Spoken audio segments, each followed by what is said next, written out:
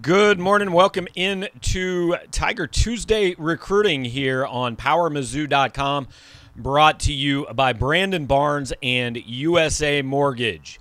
You looking for some sort of mortgage advice, refinance? Maybe you're buying a house. Maybe you just moved and 9 months later you got fired and now you got to move again and you need a new house in the state of Missouri somewhere. Brandon Barnes can help you out.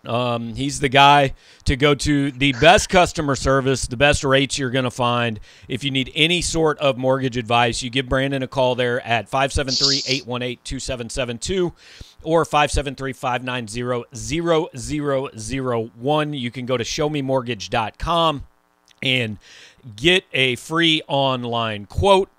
Anything you need, just give Brandon a shot. I would bet that he will win you over and win your business if you are in the market for such things. And we are now going to bring Sean Williams onto the screen and into the show to talk a little Mizzou recruiting. Sean, I don't know, we could spend another 20 minutes like needlessly talking about what we think Luther Burden might or might not do. That doesn't particularly appeal to me, but if that's what you want to do, go ahead. First off, I really hope you had me on mute during your intro because I laughed out loud and I snorted a little bit because you threw in like a little bit of a jab to the firing of Jethro Franklin there. That could have applied to anybody, Sean. Maybe that didn't have to do with Jethro Franklin. Other people lost jobs on Sunday. And, like, look, I do want to be clear. Like, I'm not making light of it. It sucks to lose a job. Right. But, yeah. Right. But, yeah, that's probably what we're going to be talking about because, look, not necessarily the Franklin firing, even though we are going to talk about that, but it kind of correlates with just how bad Missouri looked on Saturday against Tennessee. They gave up a lot of yards. They can't stop anybody in the run. Now you got to, people are going to wonder, if this keeps up, in the next, look, they play North Texas. Surely they can win that game, right? Okay, so, but if they keep it up against SEC competition and their defense continues to look bad and they pack up some L's, people are going to start wondering, well, what's going to happen with this recruiting class? And that's, that's going to be the talk if that continues. So we'll see if things continue to improve on the defensive side of the ball. Obviously, they made a move in that direction. We'll see if that helps or hurts or what. Right. We'll see. I don't know how it can hurt. I don't know how it can get worse. But let's start kind of big picture, and then we'll zero in and get a little more specific as we go along. And I do want to say, if you guys are on here watching live, feel free, comments and questions, throw them up there. We will get to them over the course of the next 20 or 30 minutes. I see Justin already has a comment and a question, and we will get to them. So throw them up there, and we appreciate you guys who are watching along live. But, Sean, I want to start with this. You've been covering recruiting for quite a few years for quite a few different schools. I've at least kind of dabbled in recruiting now for close to 2 decades, and when you talk to the kids, and it not specific to Missouri or anything like that, but when you talk to kids who are going through the recruiting process, how often do you hear them reference either a team's record or, a specific game, or how often is, man, they aren't as good as I thought they were going to be, and that's a factor in my decision come up? A lot of you bring up a good point, but a lot of times you don't hear that a whole lot. Right. Unless you're talking to a commitment specifically about the season. What do you think about Vanderbilt's season, or Missouri season, et cetera? All these teams that I cover, but they might mention the record and they'd be like, well, they look, even though the record might be bad and they might be playing bad, they're still going to spin it in a positive way. Because look, they don't want to really give away. Or don't really want to say, hey, they don't look good. Maybe I'm looking around. Right. They're not going to really kind of throw all the cards on the table and kind of let that. They're, for the most part, they're pretty positive. And look, you can. If a team is having a bad season, kids can look at that in the positive too. It's like, well, hey, I can come in and play right away, and help rebuild this team into a winner. So, you can kind of see it 2 ways. But a lot of times when you're talking to kids, they don't really talk about all the teams playing a little bit better. They might frame it as they're having a down season, but I see a lot of upside there. I believe in the coaches, things like that. So they'll usually spin it in a positive way. But yeah, you can see it 2 ways in the kids' eyes. It's like, oh man, they're having a bad season. But look, if you're having a bad season and you've got other teams, starting to reach out to you towards the November, things like that, saying, hey, get on campus. We might want to see you. You know, if we want to check you out, want to see you in person, maybe we'll offer you or whatever. Yeah, it becomes pretty tempting. Well, and the truth is, these kids pay far less attention to the games than we do. I mean, not just media, fans. I mean, these kids, they don't watch that many games. I've had recruits tell me, I don't really watch college football all that much. You know, I mean, now that's not to say they have no idea that Missouri laid an egg last weekend. I'm not saying that. I'm just saying that it doesn't make maybe as big a difference on one particular day or even in one particular season as a lot of people do, because I've always said, as a coach, you have two things to sell. You're either selling, we're really good, come help us stay really good, or we're not really good, come help make us be really good. I mean, that's it. Those are the only two recruiting pitches there are. And, Sean, we know for a fact, last year's class, so the kids that are true freshmen this year, the Missouri coaches were very honest with them. We know that. We have been told, hey, we're not selling these kids on we're going to be great this year. They were told last year, hey, don't judge us on our record. And I think probably this year's class is being told a little bit of the same. Like, hey, you know, they're not being sold on we're going to be 10-2 and win the SEC East this year. I mean, Eli Drinkwitz and his staff, I think, have been fairly honest with these kids about where they're at in the process, and that's a big part of the reason that we've tried to be fairly honest with people since before this season started, saying, yo, check your expectations a little bit. It didn't work, but they knew to some extent that, I don't want to say they knew Saturday was possible, but they knew that a season that maybe didn't quite meet fans' expectations was possible. Right. I think, you know, you kind of, you know, I think that in terms of looking at it honestly, and last year, I think they snuck out some wins that, you know, maybe, you know, they were surprised that they did, you know, and it turned out to be a really good season for them. And, yeah, I think they kind of pumped the brakes, said, hey, look, we still got some holes, you know, and this year may not go as well as it did last year. So I think, you know, it's easy for fans to kind of jump off the bridge, you know, after a Tennessee game. Like, please don't do that. You know, we encourage none of that. Well, yeah. He said, look, don't do it for real, okay, people? Yeah, jump off the bandwagon if you want, but not the bridge. Bandwagon's a little less steep than the bridge. Just depends on which bridge you want to jump off of. But, hey, yeah, I mean, I know recruits, you know, look, it's one game. We'll see what Missouri does the rest of the season. You know, they've got a nice little, you know, pick-me-up game against North Texas. You hope it's a pick-me-up game.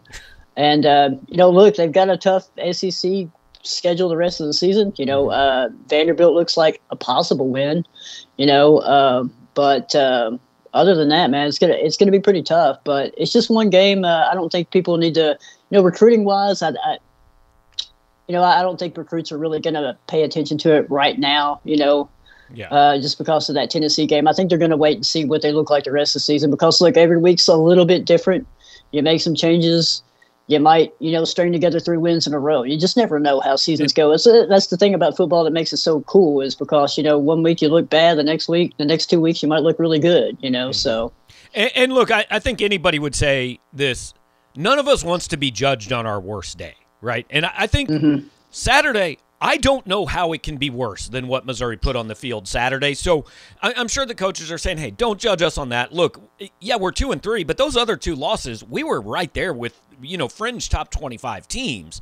So the game we played Saturday is not us. That said, it was so bad that it was one of those days that at least made me think, look, I don't think this game alone like causes anybody to decommit or causes anybody to take Missouri off the list.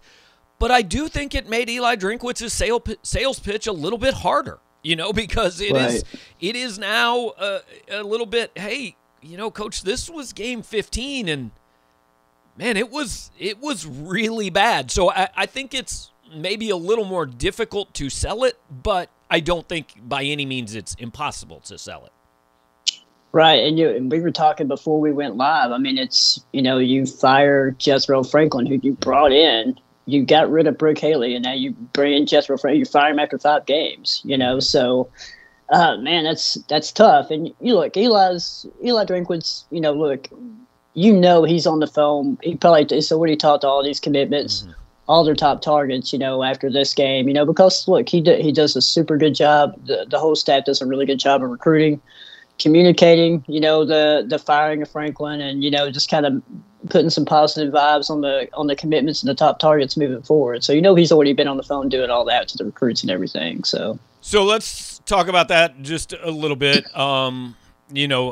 Anytime you fire a position coach, hey, that might give some kids some second thoughts. Now, Missouri doesn't exactly recruit just positionally. Obviously they've got Jalen Marshall on the defensive line. They've got Marquise Graciel, and I know I'm missing one. I know there's one more that I can't think of in this class. But it's not just those kids. Like Marquise's lead recruiter is actually DJ Smith. Exactly.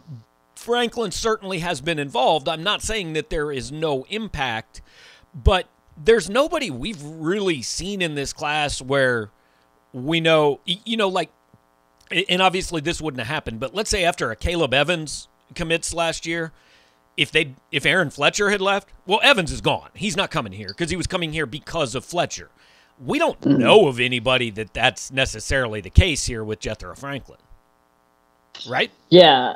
Yeah, no. I'm talking to Jalen Marshall when he committed. He mentioned Franklin, but obviously, things are a little bit different with him. He showed up, went through the workout, and then came back for a visit. And everything just kind of transpired from there. But look, we mentioned with every commitment in this class, it's pretty much a group effort. And it might be a positional coach you mainly talk to. It may be the area coach you mainly talk to.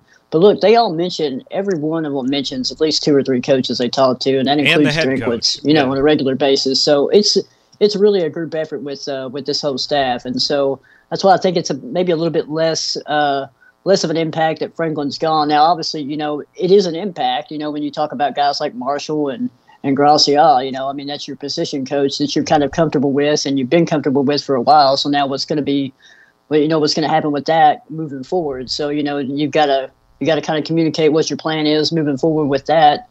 And I'm sure, like I said, Drinkwitz and his staff has probably already done that, especially with those 2 guys and probably with the rest of the commitments as well, Want to get to some of the questions we've had here early on, and Justin asked, with Benke and Robledo not getting in games, curious how many defensive tackles they'll take in this class. It seems really thin right now. So, look, they're losing Akil Byers. They're losing Kobe Whiteside after this year. And that is a concerning thing that, Benke and Daniel Robledo don't see the field. And Drinkwitz was pretty clear early in camp because we asked him about Realus George and Daniel Robledo, and he said, look, you bring junior college guys into play. Realus George is playing. Robledo is not. Benke, obviously, at this point, we're a year and a half in. I'm not sure he's had defensive snaps with the full roster, so it's kind of unreasonable to expect that at any point he will. Those almost look right now like just kind of wasted spots in classes, and you might have to go get an extra defensive tackle, maybe even in the transfer portal, because defensive tackle is not a place you come in as a freshman and play a lot in the SEC. Mekhi Wingo being an exception, obviously. Right, exactly. I think, just in terms of just the vibe and just seeing who they've been offering of late, they have offered a couple of defensive tackles. We've talked about Dominic Orange being a possibility, out of Kansas City, and we also talked about, I can't think of this kid's name off the top of my head, but the kid from Peachtree, Georgia, he's got Missouri in his top 5. I know he said he wants to come visit. I think he's going to make a decision later this month in October. I think it's the 22nd or 23rd. I know he wants to visit Missouri and Auburn before he makes that decision. So there's another defensive tackle they're after. Defensive end, look, it seems like they're going to at least add a defensive tackle and a defensive end from the high school ranks. And like you said, Gabe, I think it's disappointing when you got 2, kind of JUCO kids come in and they're not seeing the field anytime soon. So you probably are going to try to get one more defensive tackle from the transfer portal that can come in and actually make an impact. That's what I was going to say. I think it's got to be transfer portal, because with the new rules now, Missouri's going to take 20 to 25 in this class, but now 7 kids that transfer out, and I'm not saying they'll have 7, but up to 7 kids can be replaced. So you could theoretically sign 32 guys next February. And look, defensive tackle, I think, has to be a spot that you're looking for 1, and I think maybe even 2 portal guys, because you got Darius Robinson, who you hope gets healthy and makes an impact. You got Wingo, you've got Realus George, but then what else really is there other than incoming freshmen, and you just can't count on those guys. I think you're going to have to go grab one, if not two, in the transfer portal and they've got to be. Look, they can't be. It can't be Rice and Montana. It's got to be guys that can come in and play right away, right? Yeah, I mean, you would think just looking at guys. Yeah, you probably don't want to grab guys from FCS or G5 schools. You want to grab a grad transfer coming from a Power 5 program or a major Power 5 program, right? Or a kid who, hey, maybe he was a third stringer at the Power 5 program he was at and he's not playing, but he's good enough to be a first or second stringer with where your program's at now here. I mean, right. Maybe a kid and it doesn't have to be from Ohio State or Georgia. Maybe there's a kid at Pittsburgh that's not playing a lot, but he'd improve your defense, Right. I think that's the thing, with SEC, and you mentioned it, there's not a lot of people behind those three guys, from Missouri and depth-wise. And you need a ton of depth on the defensive line, especially defensive tackle, defensive end. You need to rotate guys in, man, if you're going to survive in the SEC. And just to have those two, I mentioned Ben Key and Robledo not playing. I mean, that's tough, because you expect those guys to come in and at least be rotational guys and depth guys, but they're not seeing the field at all. Yeah. Justin also said they were recruiting Deion Walker on the offensive line, but now stating he would like to play defensive tackle. He's visiting now. Do we know if Missouri has kind of made that switch to recruiting him as a defensive player? And Sean, I don't know. I think I posted on Saturday night that he's slated to visit for the Texas A&M game, and I don't think we've talked to him since then. But here's what you tell every single kid you're recruiting. What position do you want to play? Cool, that's the position we're recruiting you for. And maybe that changes 10 minutes after he signs, but that's where you tell him you're recruiting him. I think all options are on the table with a guy like him. I mean, obviously, Walker's huge. I mean, he's a big guy, so I know Missouri liked him at offensive tackle, whenever they were recruiting him during the summer. And, we hadn't heard a lot from him, whether he's going to come back or not. But then, obviously, he is coming back. So that's a good thing for Missouri. And if he's open to playing defensive line, you say, hey, man, you'll get a chance to play both. Wherever you want to play, just come sign with us and help us out. And because they don't really need another offensive tackle in this class. They've got 4 offensive linemen. They've got the 2023 class out there. So, look, if he says, I want to play offensive tackle, then cool. You tell him he's playing offensive tackle. And if he says he wants to be the kicker, then you tell him he's the kicker. Whatever it takes, man. That's what recruiting is not about. Go ahead. Yeah.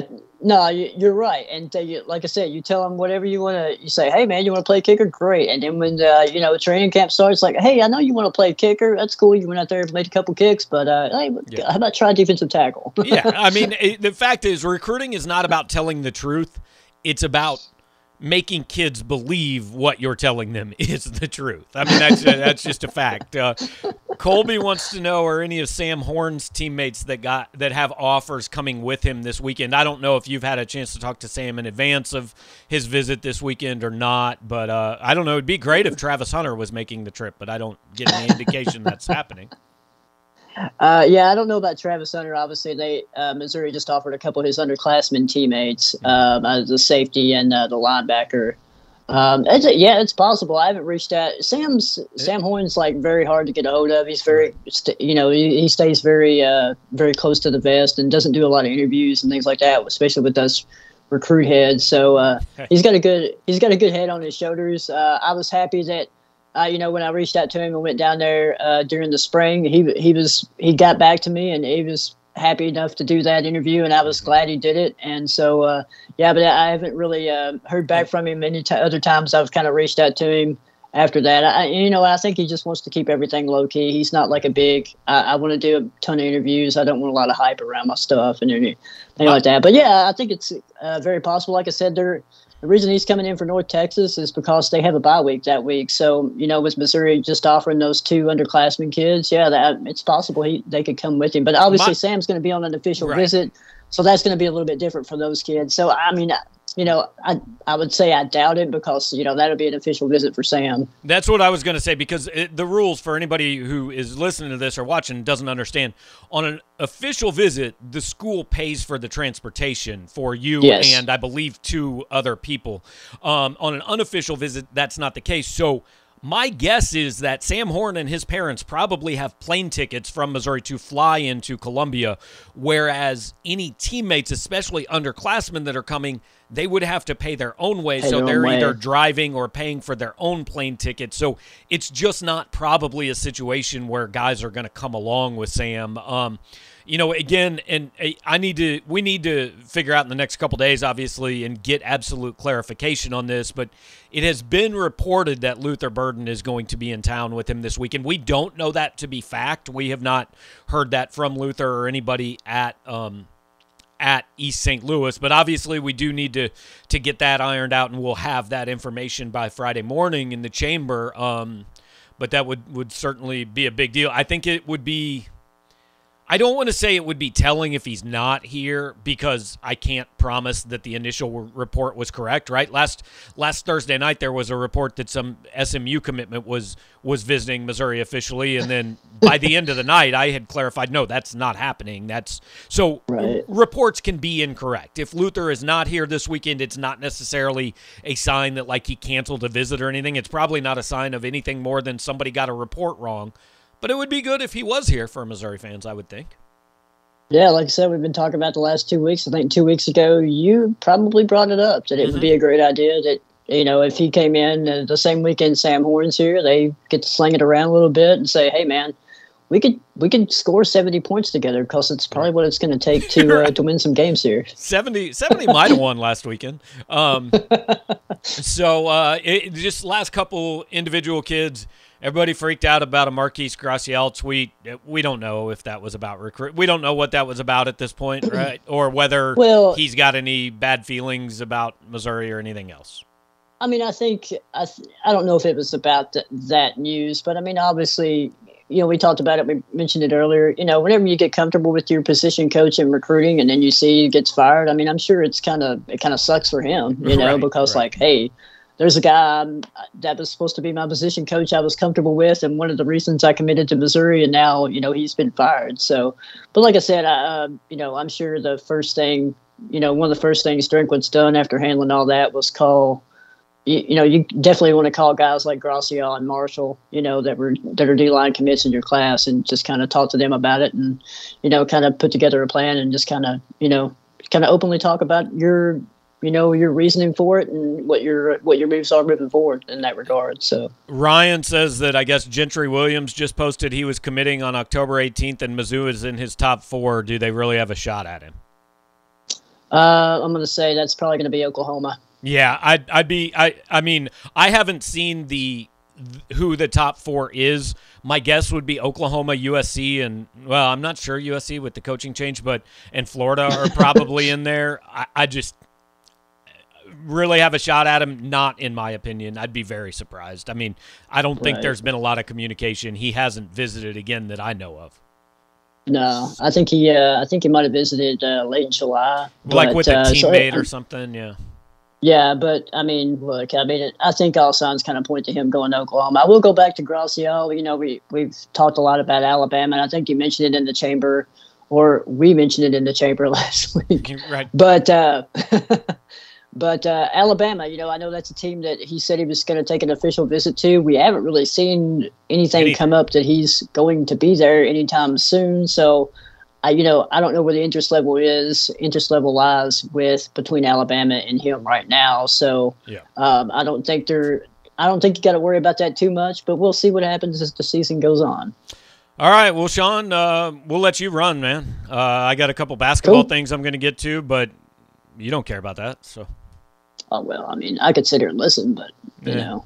I mean, you can if you want, but you don't have to. But yeah, throw up Brandon's picture and promote him a little bit more. That'd be a lot more helpful. All right, good deal. Thanks, man. We'll talk to you. All right, later. All right, that is Sean Williams, and now on the screen that is Brandon Barnes, as he mentioned. And, so there was a basketball question here, and I do want to get to that before we run here, and I go over and cover Eli Drinkwitz's press conference. Zach says, it seems like 2023 could be a great class for basketball. Is there a good chance they could get all 4 scholarships filled with the guys you listed, or are they going to want to hit the transfer portal? So a couple things. If you haven't been on the site, Joel Lorenzi put together kind of an initial target board for the 2023 class. There were 6 or 7 guys on it.